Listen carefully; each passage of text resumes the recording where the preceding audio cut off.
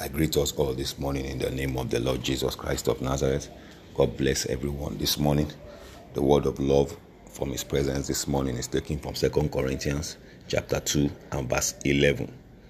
It says, "Lest Satan should get an advantage of us, for we are not ignorant of his devices." We are continuing from where we stopped yesterday, where God is saying to us that we should not allow Satan to take advantage of us because we are not ignorant of his devices. We are looking at those things that want to hinder us from walking in love. Yesterday, we looked at the love of money. When you love money so much, you will not be able to obey the commandment of God, which is love. So this morning, we are still looking at it because we are talking about love and we are trying to be, we don't want to be ignorant of the devices of the devil. So this morning, we are looking at our possessions. When we take hold of our possessions too much, when our possessions matter to us more than it should, it can be a mighty hindrance to us from loving God, from walking in love. I want us to remember that love is a command from God. God has asked us to love him, to love our neighbor, to love our brethren, and to love our enemies. But before I continue this morning, I want to remind you of a story of a man that came to Jesus Christ of Nazareth. The man came and asked Jesus that Jesus, he has kept all the commandments. And Jesus said to him, "There's one commandment that you have not kept." He said, "Go, sell all your possessions and give it to the poor." And the Bible have it in record that this man left the presence of Jesus sorrowfully. He was not happy when he left the presence of Jesus Christ of Nazareth. And the Bible said why, and gave the reason why. He said because this man had so much possessions. And because he had so much possessions, he could not part with it. Now, having the possession was not the issue. Having those possessions he had was not what kept him from obeying Jesus. Jesus said, "Go and sell all your possessions and give the money to the poor."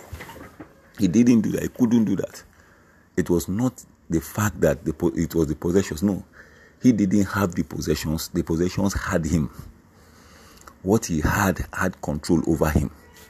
He believed that those things that he had was what made him.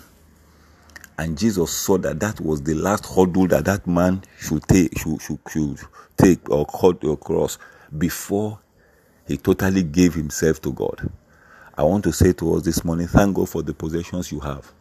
Thank God for what God has blessed you with. But don't hold on to it. Don't hold on tightly to it. Don't be a lover of possessions. Whatever it is that you have received, remember that it is God that gave it to us. So one of the things that will hinder us from walking in love are the things that we have. Jesus even went further to say it is easier for a poor man to enter the kingdom of heaven than for a rich man to enter. Because because when a man is holding on to his possession, when a man is wealthy, when a man is having property and things, he thinks that is the answer to all his problems. He thinks that those properties can solve all the things, all his problems. It is never so.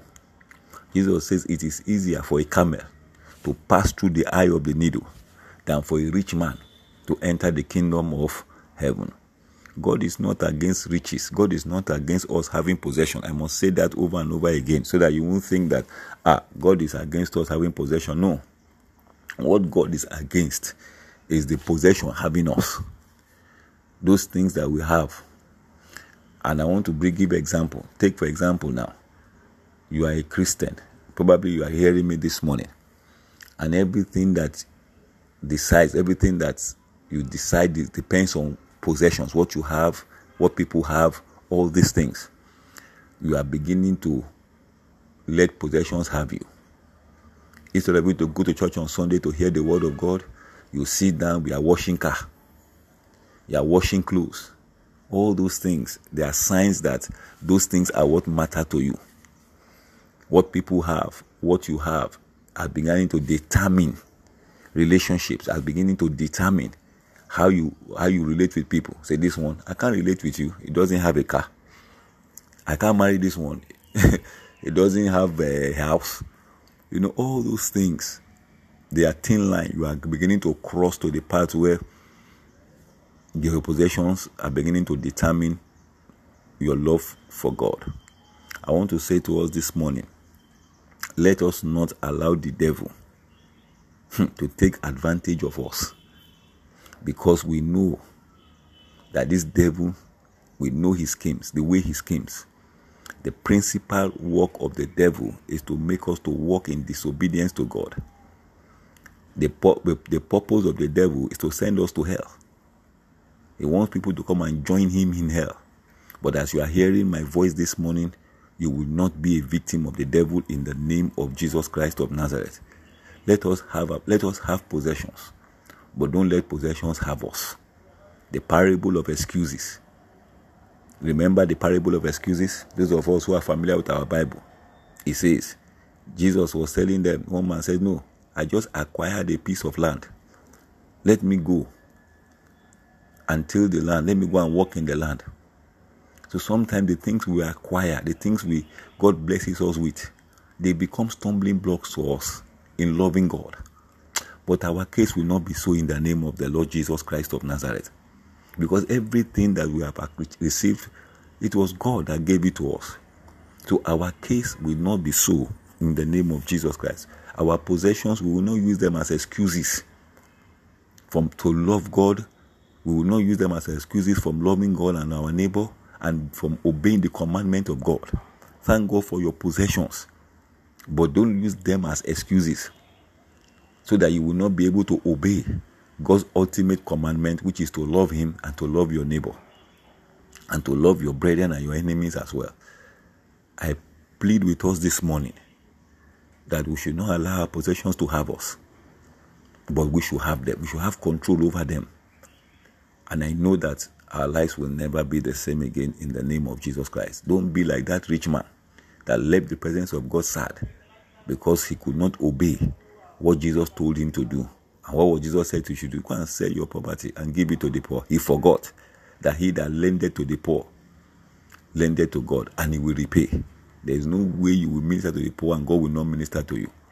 So he was not rich in possession, but he was not rich in knowing God. He didn't understand what Jesus was trying to say to him. He saw selling his possession and giving to the poor as a thing of loss. He saw it as loss. Let me say this morning to as many as are listening to me, that you are ministering to the poor, you are giving to people. It's not a thing of loss. You are not losing. You are not. The Bible clearly says that anyone that gives to the poor, he lends to God, and God will repay.